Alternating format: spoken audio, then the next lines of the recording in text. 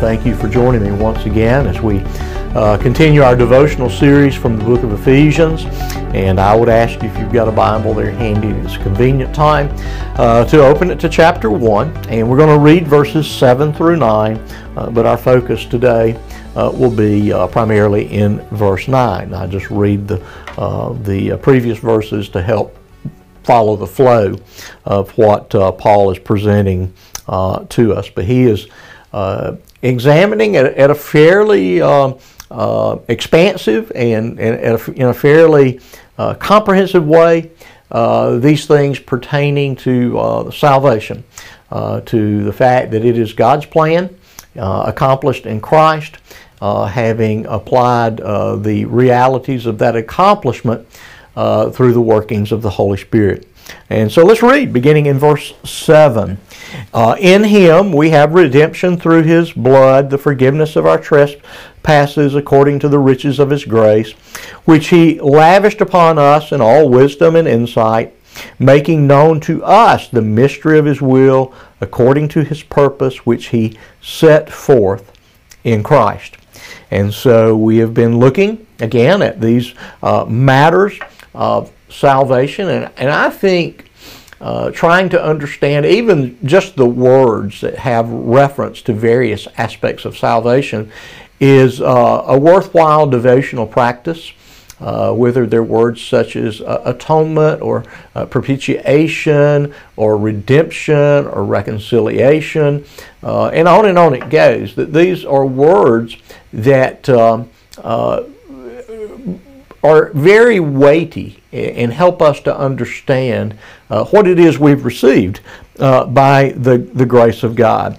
And so, to those whom God has saved through the work of Christ, verse 9, He is revealing this mystery of His will.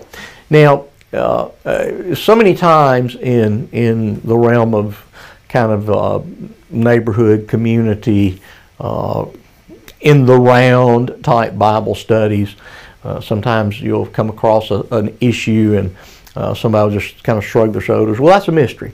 And there's a place to say there are things that we don't understand fully about what God has said to us, revealed to us.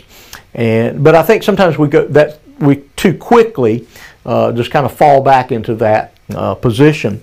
Here, particularly, the idea is that the Old Covenant saints looked forward to the accomplishment of Jesus Christ, to this revelation of God accomplished in the promised Son of David, the one who would crush the head of the serpent, the Lion of the tribe of Judah, the child born in Bethlehem, the Son of Man, all of these things.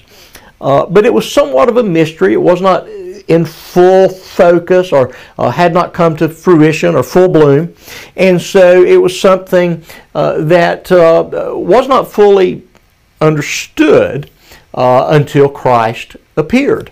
And then that Old Covenant saint, that pardon my language, that Old Covenant Christian, now that's an oxymoron. They're not Old Covenant Christians in the sense we think about them.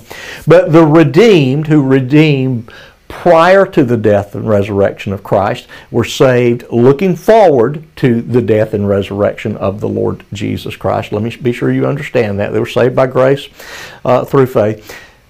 But they didn't have the clarity that we have on this side of the atonement of the burial of Christ and His resurrection and ultimately His ascension.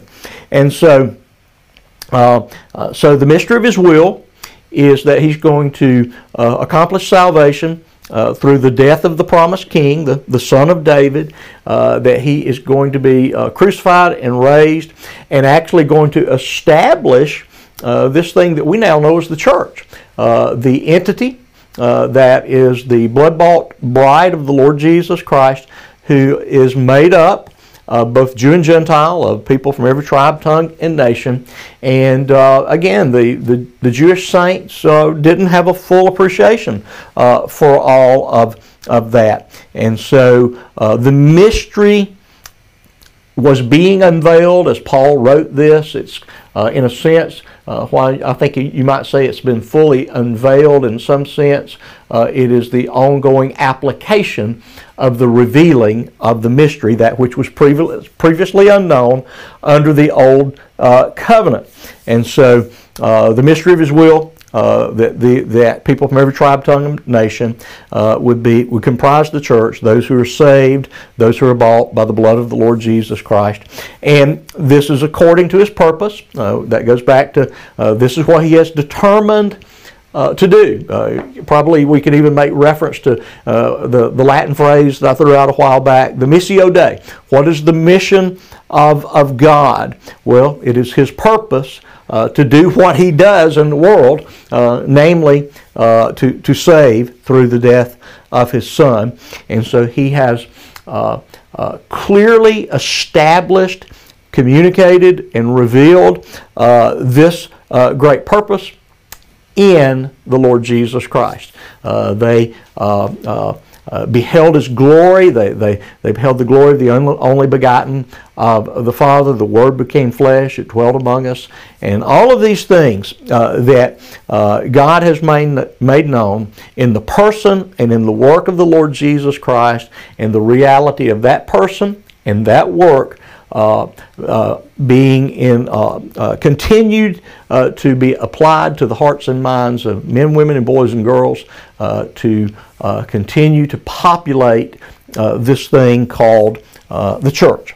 And so God revealed it. He revealed it through these writing apostles who left to us this inspired, inerrant testimony to the wise plan of God, in which at the appropriate time he made his purpose clear of what he was doing in his Son, Jesus Christ, namely establishing and purchasing the church, the bride of his Son. And so I hope this is a blessing to your day, and I will look forward to seeing you once again tomorrow.